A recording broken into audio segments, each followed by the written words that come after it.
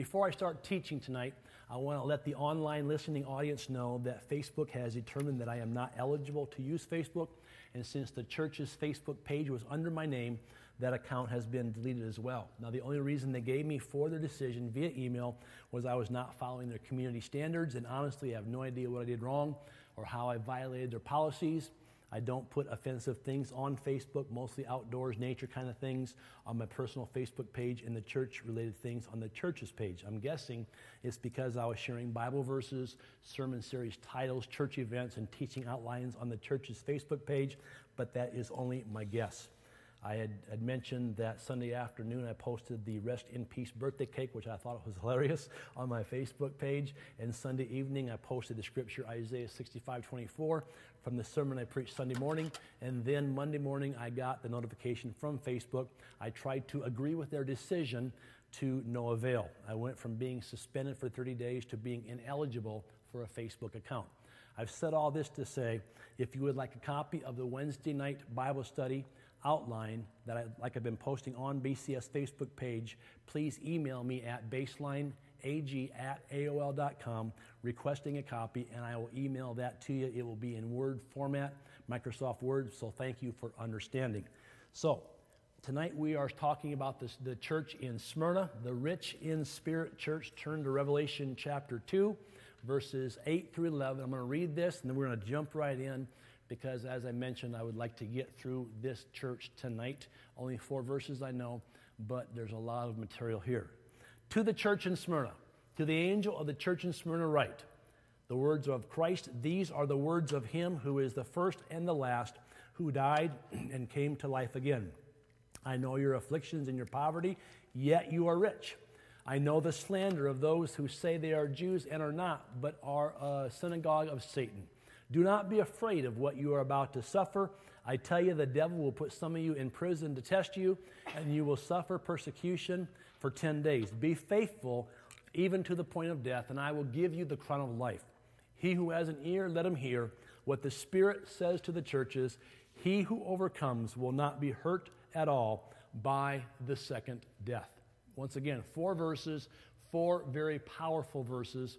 Let me begin by reading a quote from Peter Marshall in his book, Their Blood Cries Out. He says this, and this has been a while back, there are some 200 million Christians worldwide undergoing some form of persecution. The U.S. State Department cites over 60 countries where Christians face the realities of massacre, rape, torture, mutilation, family division, harassment, imprisonment, and slavery, as well as discrimination in education and employment, and even death. End quote. I think tonight I am correct in saying that most of the Western church knows very little about persecution and about suffering. For example, for us, persecution is having to sit in a church with air conditioning problems and having to endure for an hour with temperatures in the high 70s. For others, is speaking up in public debate, letting our Christian views be known, only to be ignored or labeled as one of those Bible-believing Christians. And for some of us, I'm afraid, persecution is having the pastor tell us that our pet conviction or ministry in the church is not going to be the tail that wags the whole dog, subsequently causing us to shake the dust off our feet as we exit this church in search of another, a true church. Now, to a large degree, we are, in the Western church, we are as spoiled as we are egocentric. We have not been beaten, we have not been tortured, or thrown into prison because of our religious beliefs. The closest we come to suffering as a Christian subculture is having some of our late-night comics make fun of our favorite televangelist. We somehow have the belief that should persecution threaten us, God will intervene and spare us. In other words, we tend to think that we in America and in the Western church are exempt from persecution. Why? Because we are God's favorites. That is, as such, we are immune to these atrocities. And yet, when Jesus was asked about the signs of his second coming, he made it abundantly clear that certain things would befall all believers before his return to the end of the age. These include tribulation, death, being hated by all nations for his name's sake. Therefore, I submit to you tonight as we begin to talk about Smyrna, to listen to what the Holy Spirit said to this church in Smyrna, because persecution certainly befell the believers there. And so there's a message, I believe, for all of us today. Let me first begin by going through some of the background of this city. As we did with Ephesus, we'll do with Smyrna and the other churches as well.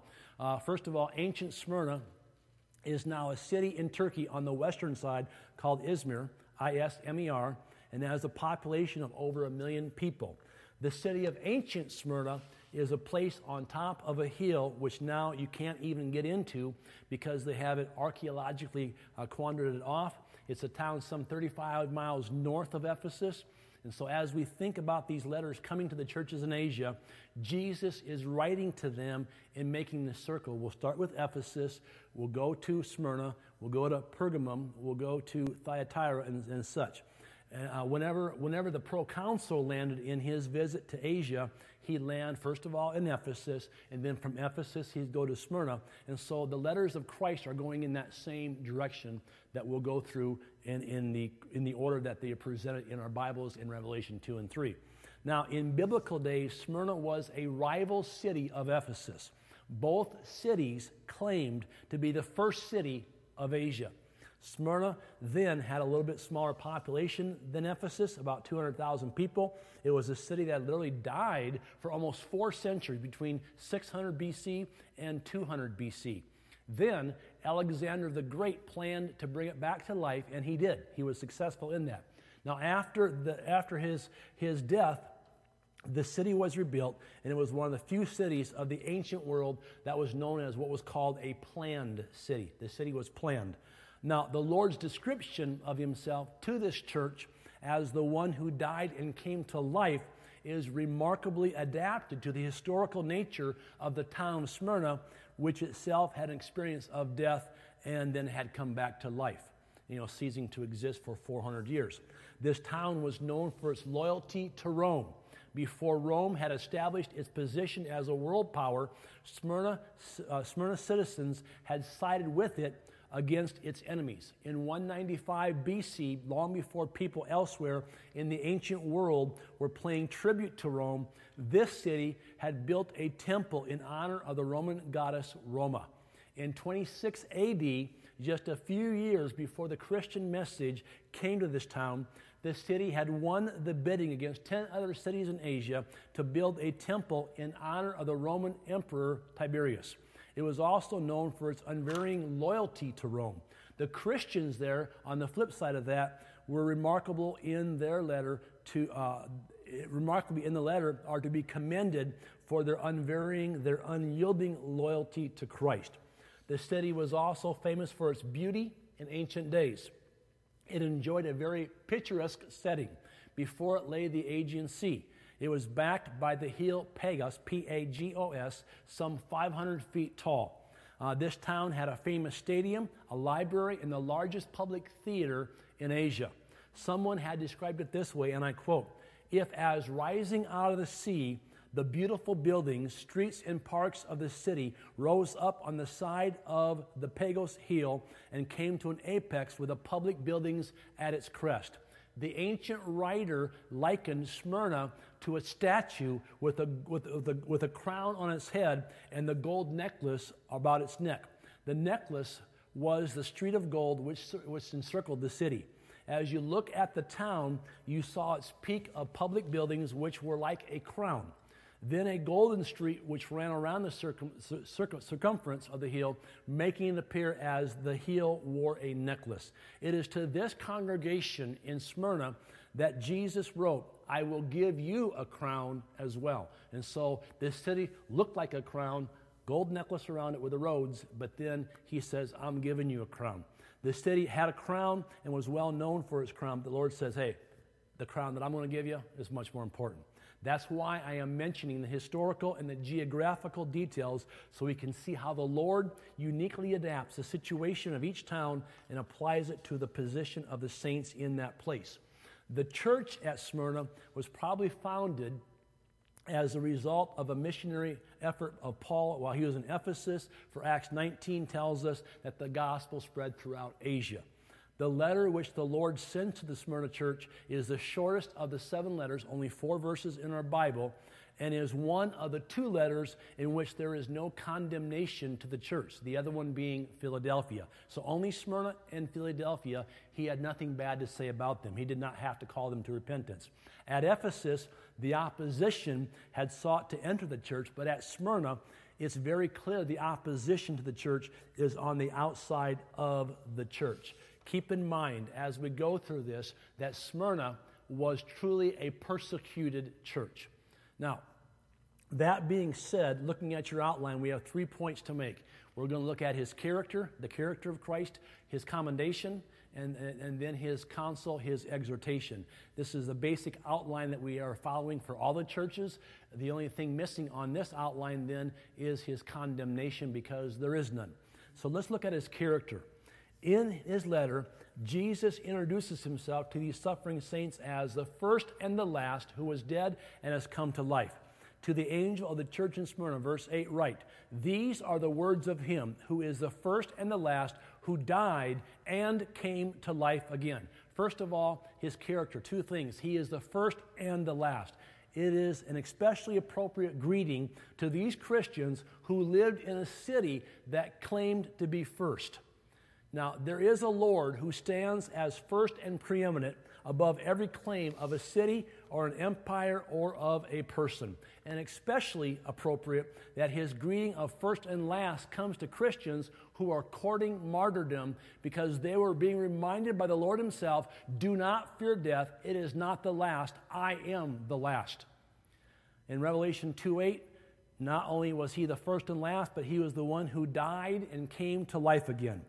Appropriate to a town that had died and come back to life. Now, when we describe a person practically, the last thing that can be said of that person is that they died. Abraham Lincoln, for example, you don't say he died and then he lived, you say he lived and then he died. That's the natural order of things. That's the correct order. But there's one unique person in all of history that absolutely flips that order. He became dead and lived. All right? The last thing that is said about Jesus is not that he died. The last thing that is said about Jesus is that he lived. Of course, he goes on living, but Jesus wants to so identify the certainty of his resurrection that he puts his living in the past tense. It's in the past tense here. He lived. That means an act which happened, the results of which are forever established. He lived. But when you go back to Revelation 1:18, he said this in the present tense, I am the living one. I was dead, past tense, and behold, I am alive forever and ever. So it establishes not only he lived, but he lives even today. And he now holds, Revelation 1:18, he holds the keys of death and Hades. Now, what a beautiful and appropriate description for the suffering and persecuted Christians in Smyrna. That if they are called upon to die for Christ, it is not the last word that will be said about them. I love that. They will join their Lord, the one who died and lived, and even today, 1:18, lives. And thank God that not only applies to Smyrna, that applies to all believers, followers of Jesus Christ. Friends, let me tell you, the devil does not have the last word to say about us. He is not going to be able to say of you or of me as the final word, you died. The final word is, he lived, she lived, all right? The last word is God's. He lived, because he alone has the power to bring life. Because he lives, I too shall live. That's the character, point 1. That's the character of the Lord represented to this church. Let's then look at, number 2, his commendation. His commendation, not condemnation, his commendation. Verse 9, I know, there's 3 of them. I know your afflictions, that's 1, your tribulation, and your poverty, number 2, yet you are rich. I know the slander or the blasphemy of those who say they are Jews and are not, but are a synagogue of Satan. The New King James says, I know your works, tribulation and poverty, but you are rich. And I know the blasphemy of those who say they are Jews but are not, but are a synagogue of Satan. And so Jesus brings a beautiful commendation to this church, really 3 words of approval. The first thing he says to this church in Smyrna is, I know your tribulation. I know your tribulation, as he reflects on the nature of what is being experienced by the Christians in this town at that church. He is saying, church, you are simply filling up with what the world is dishing out to me. He's saying the world is at enmity with me. It will always be opposed to me. It will always ridicule you. It will never quite accept you. In some cases, the acceptance will be far from less than in other places, but he says, I know what you're going through. Now, this fact that his church is going through tribulation then leads us then to a conclusion that one of the things that these letters of Christ do for us and say to us is that it does away with a religious faith or a faith in Christ, which some call easy believism or escapism. As in, hey, when the going gets tough, the Lord's going to vaporize you out of the situation and press the right button and help you escape, and poof, everything's okay. Yes, he does, with the way of suffering, provide a path of escape, but the escape might not always be the one we've envisioned. The way of escape for them, as we're going to see in a few minutes here, was that by death. All right? And so tribulation, persecution, suffering is what this church in Smyrna is going through. And tribulation or pressure is a part of the Christian experience, something not taught on today very much or preached on today very much, but we will all go through trials and tribulation and persecution. Also note here that Jesus never condemns their faith. Imagine today sending one of our Christian leaders to report on this particular church. I mean, one who has bought into the notion that God only wants to bless you with the good things of this world, the gospel of health and wealth and prosperity. There is no question in my mind that these poor believers would be severely criticized for their lack of faith today. Not only regarding the way the enemy was kicking them around, but also for their poverty. This is why I believe we need to hear what the Holy Spirit is saying to the church in Smyrna, as well as Ephesus and ongoing to the 5 other churches. Because really, we have no theology regarding suffering or persecution today. We don't want to hear that kind of thing. Now, here in the West, we are apt to look at a situation in which we are relatively free of religious persecution, and we come to some wrong conclusions. First of all, we interpret even today, pay attention, America, we interpret the absence of persecution as if this is to be our permanent state. Church, just because we're not being persecuted now doesn't mean that persecution's not coming. This is a big mistake for which we could well pay dearly in the long run. The psalmist makes it clear in Psalm chapter 2 that the nations are going to be in an uproar along with their kings and rulers. Together, they are going to arise against the Lord and his people, saying in Psalm 2:3, let us tear their fetters apart. Let's cast away their cords from us. Fetters and cords are things that restrain and hold things together. Church, the world hates the restraining influence of God's people. The world insists. It desires freedom so that everyone can do what is right in his or her own eyes without being told, this is what God's Word says, this is what the Bible says, this is right or this is wrong. The world's longing to rid itself of the church's light in order to give free rein to deeds of darkness. Therefore, I believe the Holy Spirit is still speaking to the church today as a whole, reminding us even today to prepare ourselves for persecution as we engage in the cultural wars we must be as the church. We must be engaged in the church. I gave you an article on the handout back there, and it's called, If You Are a Christian Leader, You Should Have a Target on Your Back. I read this 2 weeks ago from Dr. Michael Brown. Please pick that up and read it on your own time. Number 2. This church not only shares tribulation, but it also shares in poverty. In the Greek language, there are 2 words which can be used for poverty. One word which can be used is that of a college student. A college student might be poor, but they're not destitute. There's another word in the Greek language for poverty that is perhaps better translated here is the word destitute. It describes a person who is literally without, and unless someone comes to their aid, they may perish and perish very quickly. It is that word which is used here of the church in Smyrna. Not the poverty which is based on prevailing minimum wage, but the poverty which is based on absolute destitution. Jesus says, I know your poverty, but then he turns right around and gives 4 words that make all the difference. But you are rich. But you are rich. Yet you are rich. I'm guessing that nobody else ever would have drawn that conclusion about the believers in Smyrna.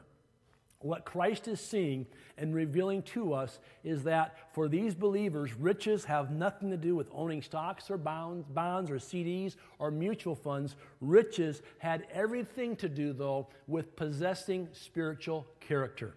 Here's a lesson we shouldn't miss. Only under pressure are we reminded of what is of real lasting value, that is that of the Spirit. And it's no coincidence that under pressure is the real fragrance of Christ, the spiritual character that is released from within us, made manifest. Martin Lloyd-Jones said this, and I quote, God's great concern for us primarily is not our happiness, but our holiness. See, this is a real contrast between Smyrna then, and now as we'll get to in Revelation 3, that of the Laodicean church. At Laodicea, and I think they probably had a group within it that taught, hey, if you believe in the Lord, you can be wealthy. We have a pastor in this town who wrote a book that God wants you to be a millionaire. I have no problem if God wants you to be a millionaire, he'll do that. That's not a problem. But I would never write that book, all right, based on what I even read here. The church evidently had a good deal of affluence in Laodicea. So the Lord says to that church that is rich and knows it's rich, who said even of themselves, we have need of nothing. He says, don't you know that you're wretched and pitiful and blind and poor and naked? That's not Smyrna. Smyrna had need of everything. But what a contrast between Smyrna and Laodicea.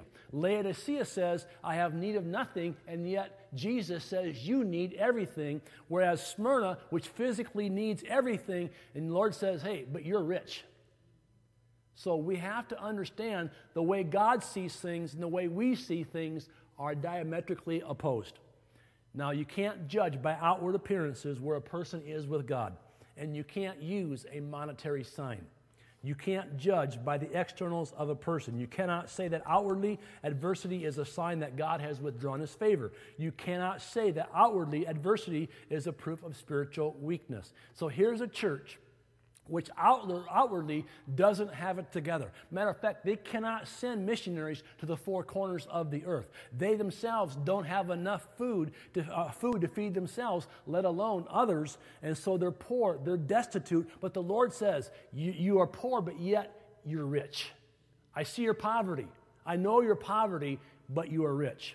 Number 2. Number 3, the third thing in which the Lord knows about this church and He commends them for is that they have endured blasphemy or slander.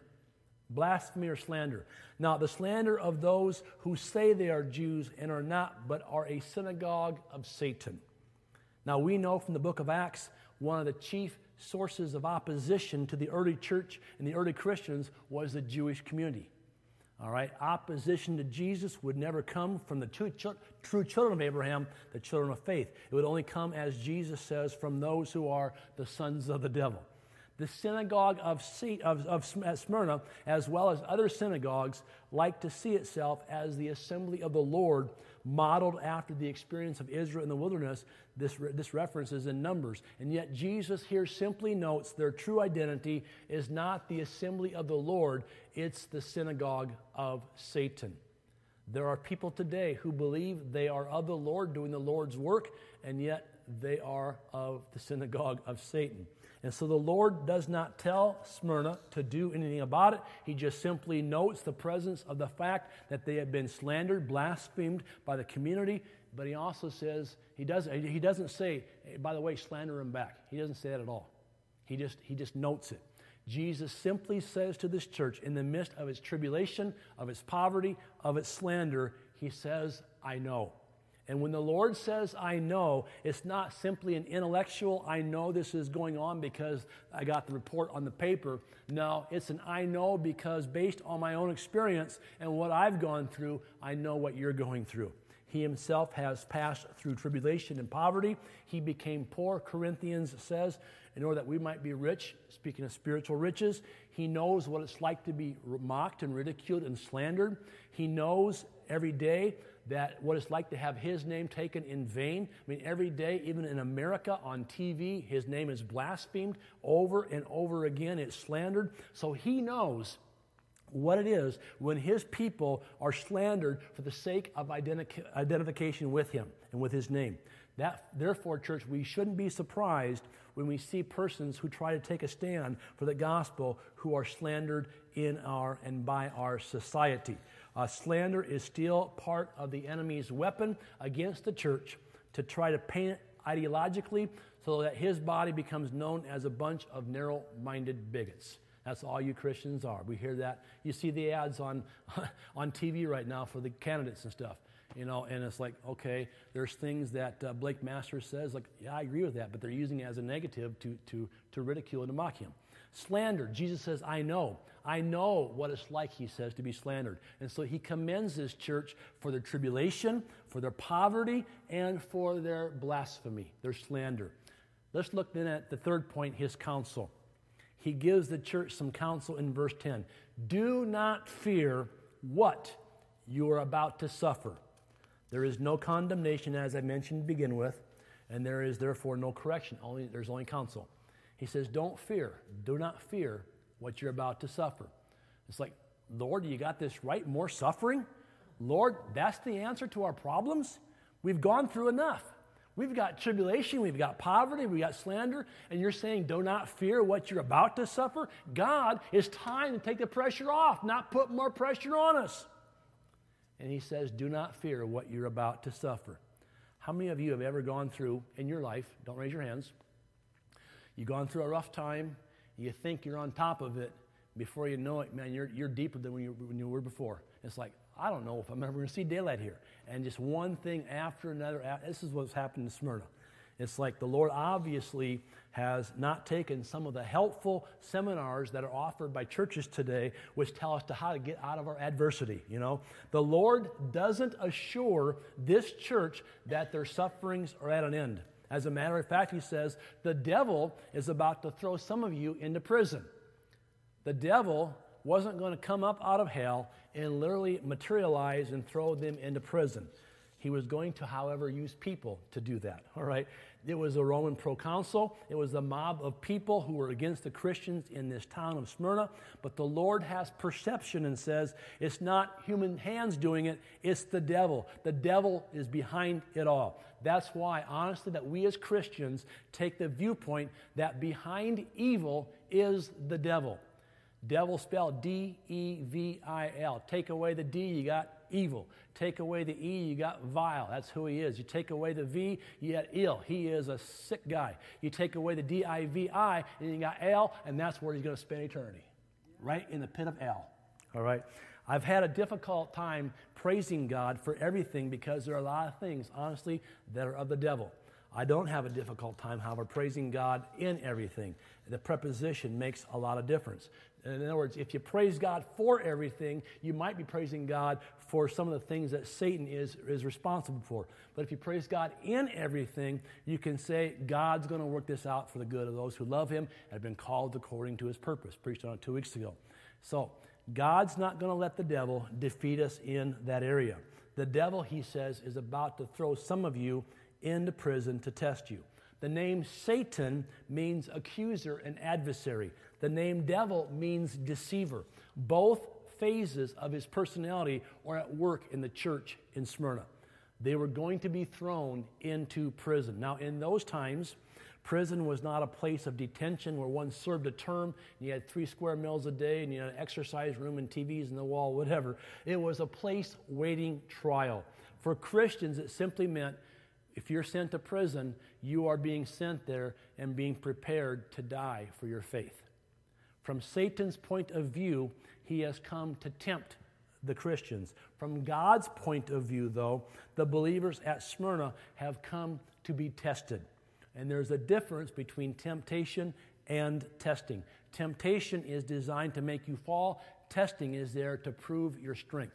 And Jesus says they're going to be thrown into prison to test them. For how long? For 10 days. Now, is this a literal 10 days? We don't know for sure. Is it a literal 10-day, 24-hour period kind of day, whatever? We don't know. We'll look later at the Antichrist and see that the 7 heads doesn't mean that he has 7 literal heads. It's a term probably here meaning a short period of time, as in Daniel chapter 1, verse 12. Test your servants for 10 days, Daniel tells them. And so 10 in Scripture is often a time of testing. We talked about that even with tithing and different things. 10 virgins, 5 prepared, 5 not, whatever. We've gone through that before. So here are the believers at Smyrna faced with impending persecution. And the Lord has knowledge of it. And the Lord says, don't be afraid of more suffering. Don't be afraid of this. Do not fear. He's saying to them, you guys, you got it bad enough right now. Don't add fear to that. Be assured, he is telling them, I am the first and the last. And the Lord says, be faithful unto death. So the first counsel, do not fear. More suffering's coming. Second one, be faithful unto death. Be faithful unto death. Become, literally the word is, become faithful unto death. And the idea behind that language is that according to the level of your testing, the Lord's going to give you strength to go through that test. And you can say, well, I don't think I could ever, be ready to be martyred in a stadium. And I'm not sure I could ever have that much faith, And so really, think of it this way. This become faithful unto death says that when you get there, you will have what you need at the right time. You might say, I don't have that right now. That's okay. When you face that situation, when you face that circumstance, God's going to give you the grace you need to face what you need to face at that moment. It's striking to me that the Lord offers them no earthly solution to the problem of these saints at Smyrna. He does not promise to take away their difficulties. He does not promise to somehow magically materialize an answer to their needs. His promise to this church, as it is many times to his believers who are going through similar situations, he simply promises us and reminds us of our eternal reward with him. So the Lord says to this church, I'm not going to try to explain to you on earth all your sufferings. I simply hold before you the fact that you have a crown of life. Be faithful. Be faithful. He's saying to Smyrna, you see the city with a crown? He says, and every Smyrna would look up and say, man, that is so beautiful. The buildings and the road, the gold road and everything else, the hill of Pagos and all the public buildings on top and that beautiful crown of the city. He says, don't look at that. He says, I'm going to give you a better crown than that. It's the crown of life. Be faithful unto death. Be thou faithful unto death. You see, it's impossible to miss what he's saying here. Now, the word for crown, there's 2 words used. One is diadem, which is the kind of like the crown that the late Queen Elizabeth would wear. It signified royalty and dignity and sovereignty. The other word is the word Stephanos, Stephanos, from Stephen's name, which is taken from that. It's simply a laurel wreath which was given to a person who had won a race and somebody wore at a banquet or a wedding. It stood for festal joy. And so what the Lord is saying here to these believers is that there is a reward for those who conquer. It's a crown of life. Don't fear, he says, what they can do to you by death, because I have life in my hand. Don't forget, I was dead, but I am alive. I am the living one. And so he gives this challenge to the church at Smyrna. He challenges them to hear. This is the third thing. Let them that have an ear, let him hear. So first of all is, number 1, do not fear. There's more suffering to come, but be thou faithful unto death, because I have a crown of life for you. Thirdly, his counsel is, hear what the Holy Spirit is saying. Now, there's a temptation for all of us when we're going through problems to simply say, God, I'm not sure about this, and we try to listen to other voices. We want an easy solution. We don't want to hear what he has to say. Or we ask, God, why is this happening? Or why is that happening? We don't pause long enough many times in our suffering, in our persecution, to hear his voice that tells us, rest in me, it's going to be okay, trust me, be faithful. And so the Lord is telling his church, and even us today, hear what I'm saying to you. That was the third challenge, the third counsel. The fourth counsel is this. The fourth counsel is to conquer or to overcome. Jesus says that if people don't cry out to him and praise him, the rocks will. Well, our part in conquering is to cheer, is to keep cheering even if people try to tell us it really didn't happen or deny your faith or cheer for somebody else. We say, no, we're gonna keep on cheering for Jesus because our whole life is a cheer and agreement as a witness that we have his life. I am going to identify with him no matter what. I'm not going to go the way of the world.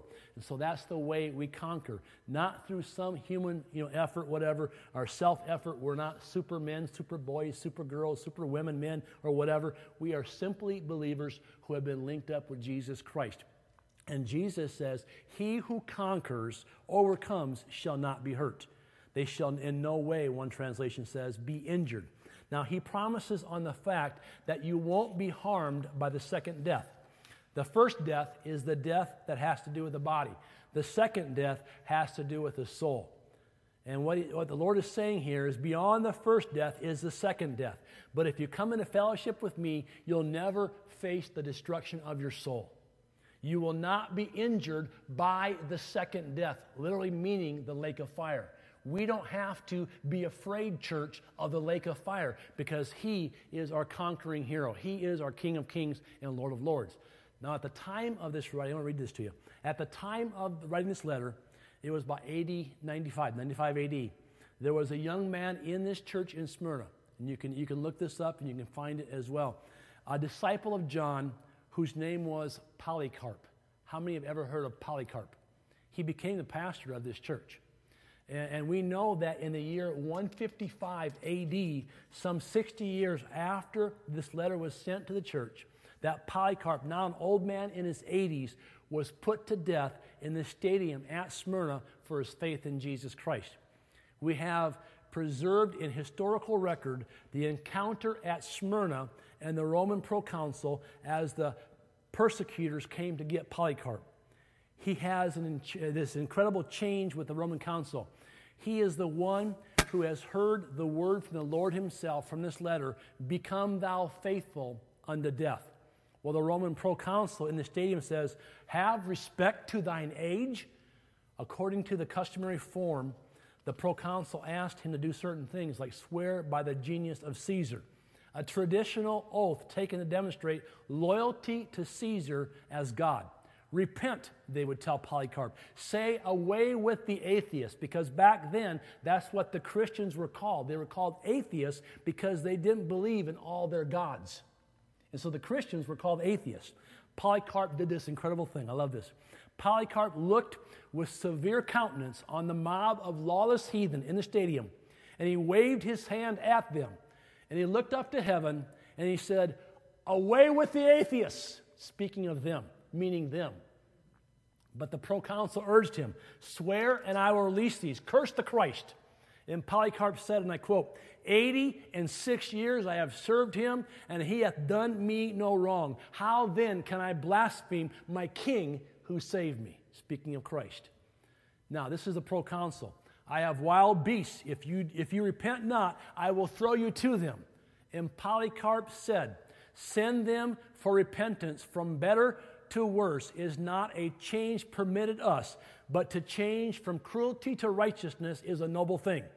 Then said the proconsul again, if thou dost despise the wild beasts, I will make thee to be consumed by fire, if thou repent not. And Polycarp answered, thou threatens the fire that burns for an hour and is in a little while quenched. Thou knowest not the fire of the judgment to come and the fire of eternal punishment reserved for the ungodly, meaning them. Why delayest thou? Bring what thou wilt. And when they went to tie Polycarp to the stake, he said this, you do not need to bind me to the stake. I will stay there myself. And they bound him loosely. What an incredible personal fulfillment to a young man who heard this letter being read to the church in Smyrna at the time it was written. You see, we're dealing with martyrs.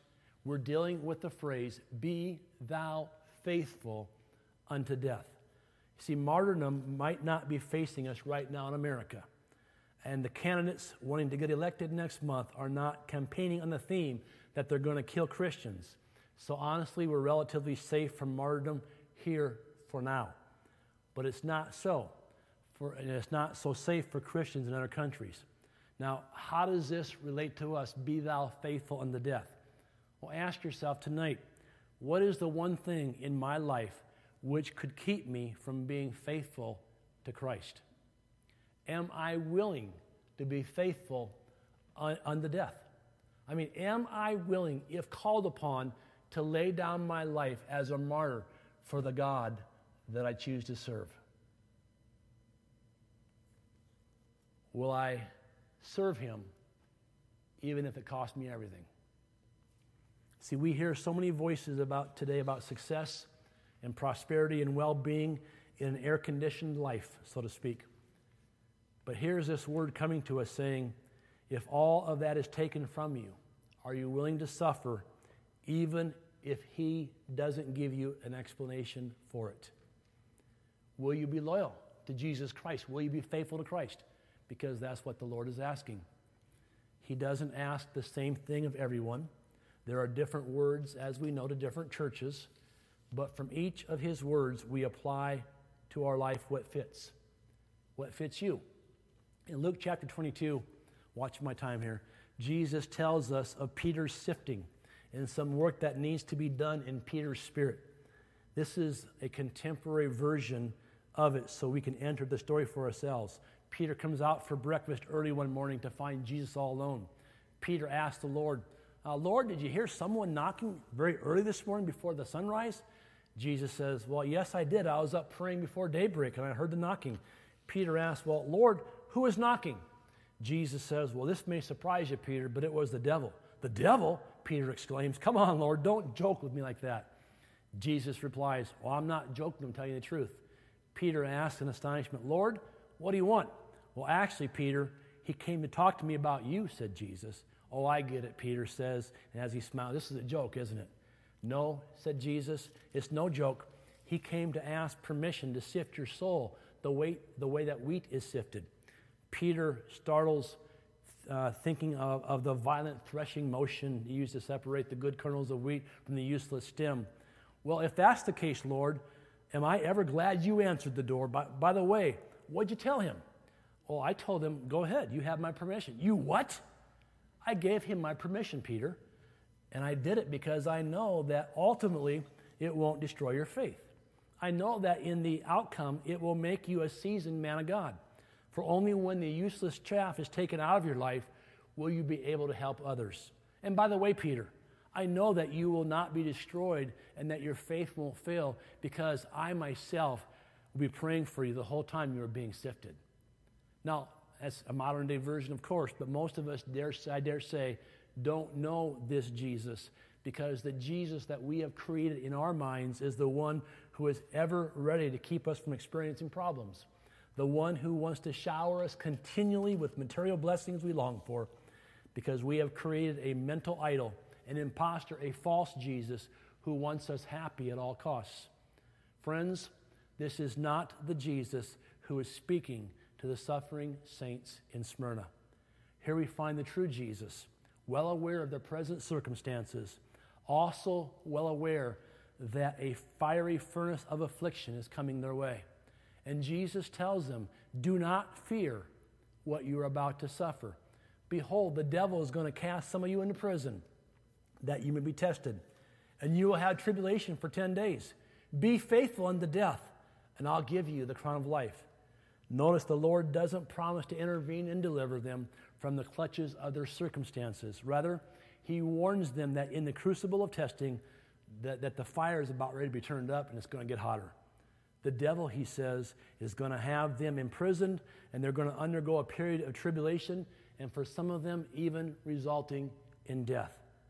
Like Peter, like each of us, the church people at Smyrna must undergo sifting.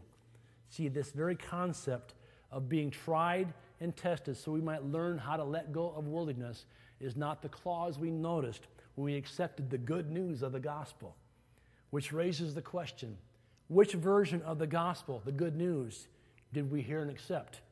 Was it the whole true message that Jesus delivered, or was it the heavily edited one of the Western church culture offered to us to buy into, church membership, how to make sure that your fire insurance is intact?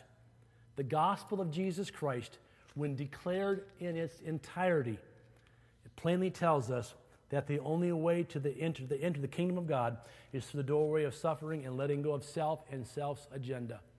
But I'm afraid that this spiritual principle is so repulsive to most of us Westerners that we conveniently detour our way around it, seeking to avoid suffering at all costs.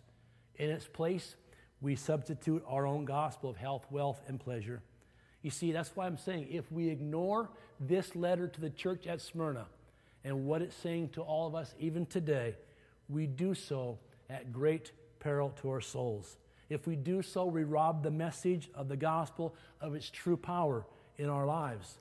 The church at Smyrna, poor, persecuted, and headed for even more persecution, is one of the few churches that had no need of repentance. There's no word of condemnation here, just encouragement to remain faithful unto death.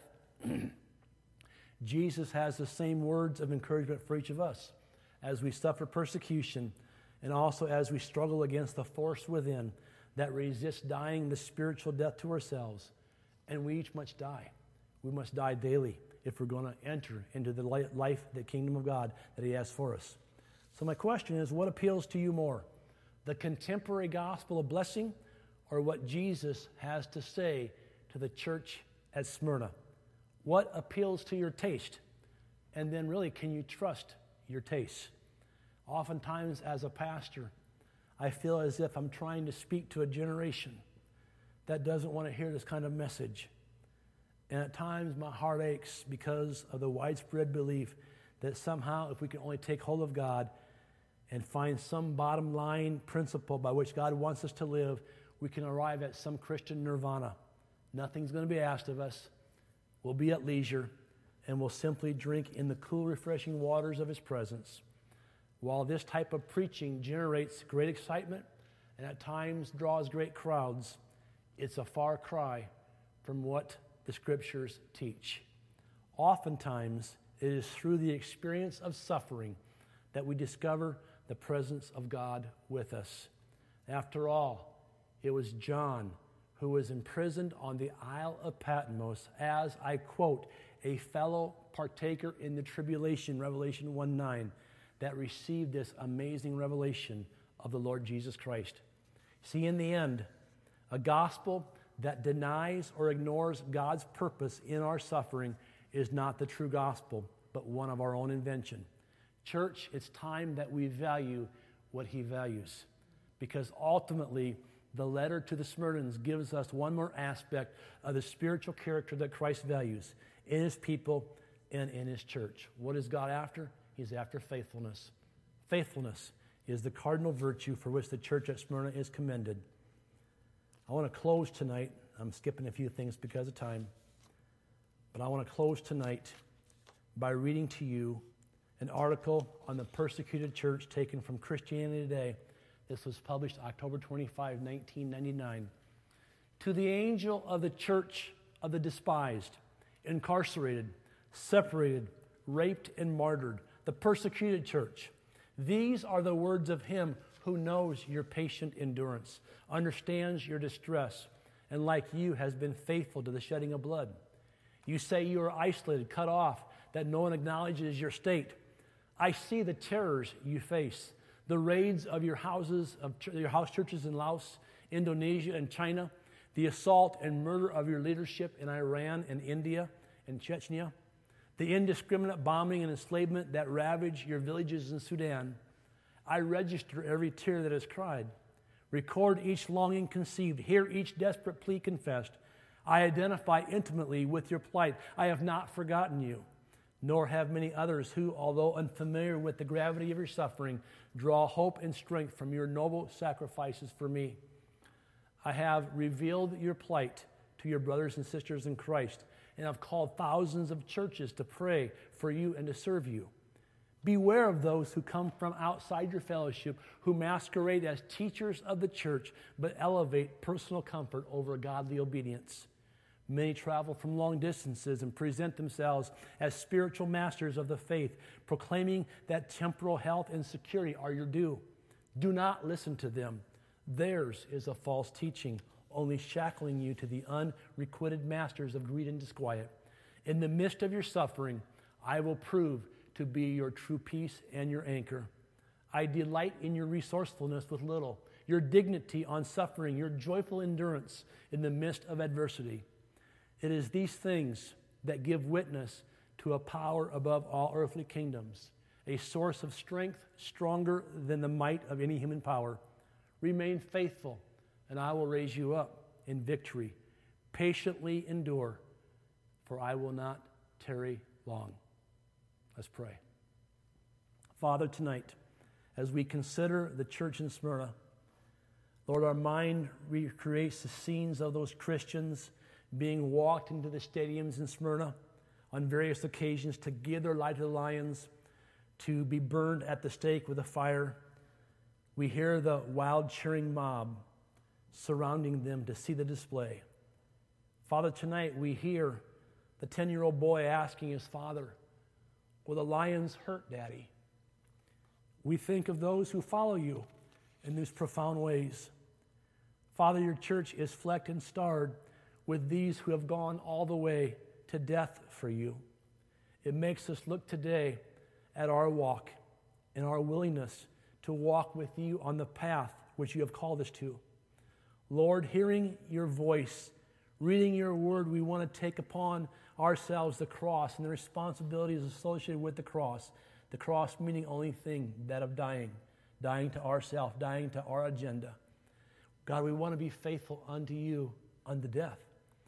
God, we desire to serve you, not simply out of self-interest, not for what you can do for us, but we desire to serve you because you are Lord and you are God and there is no other.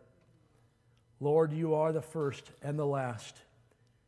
You have died and you have lived and you live today. And we praise your name forever. And I ask tonight that you would search our hearts in areas where we are unwilling to be faithful, that we might be faithful unto you in all things, even unto death if called upon. We ask this now in Jesus Christ our Lord. In your name, amen. Amen.